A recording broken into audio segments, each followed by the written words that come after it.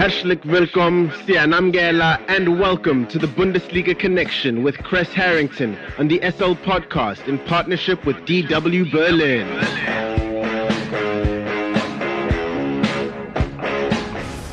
It's time for the latest from Germany's domestic football league, the Bundesliga, and more. For that, we are joined by Kres Harrington from our partner station Deutsche Welle in Berlin, Germany. Kres, you spoke on the under-21 German team last week.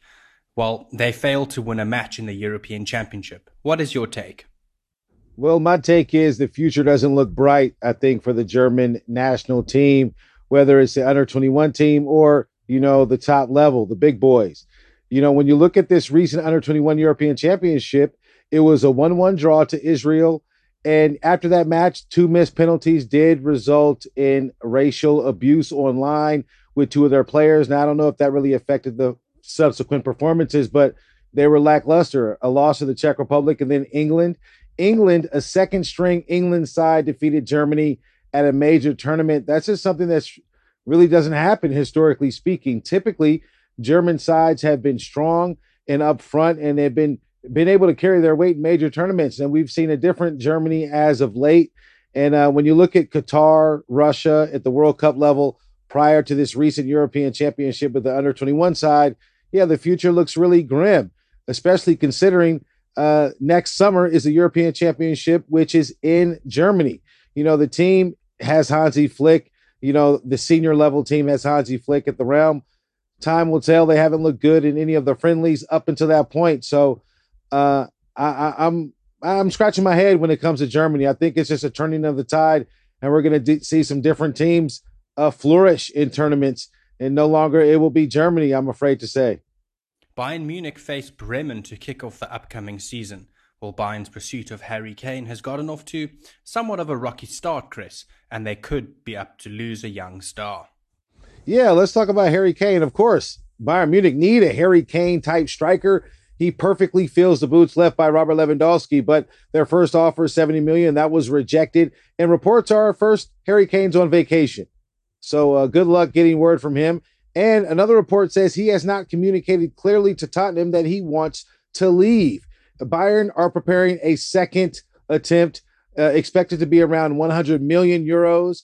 And maybe that will lure Tottenham to the table to have a conversation. But when it comes to Harry Kane, he might be better suited personally to wait until next summer to depart on a free transfer. That way, doors will open at a few top clubs. As it stands right now, Tottenham would have to agree, the player as well, and then the number has to be right for Bayern Munich side. In terms of a young talent they could lose, one player, Alphonso Davies, he was expected to renew his contract before Bayern decided to clean house. They have a new sporting director, new coach, new CEO, and according to Davies' representation, he wants to wait and see. He's not really confident in terms of the club's consistency right now.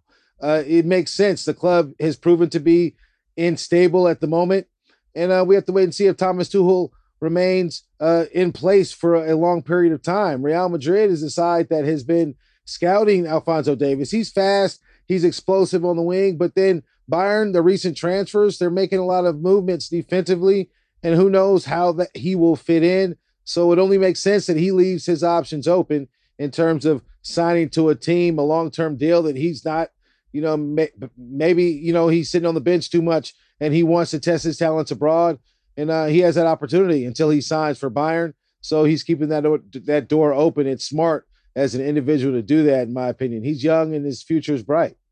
And just like always, Chris, before we let you go, what else has hit your radar? Yeah, one thing, Sadio Mane linked to Al Nassr. I thought that was very interesting. Al Nassr, Saudi Arabian nation, Muslim nation. Sadio Mane is a Muslim, an actively practicing Muslim.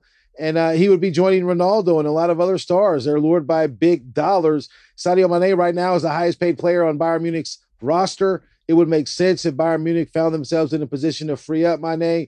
And he said he wants to be there. Summer training camp is scheduled to start mid-July, so he's expected to be there. But I wouldn't be shocked if he does depart, because that money could be quite motivating. We can see Karim Benzema.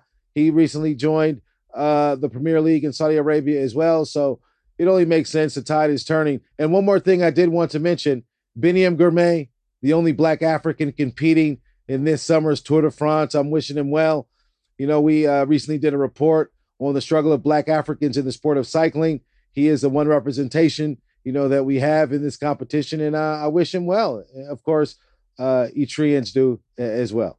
Thank you very much for the Bundesliga update, Mr. Kres Harrington from our partner station Deutsche Welle in Berlin, Germany. Have a fantastic day further. Dankeschön und auf Wiedersehen.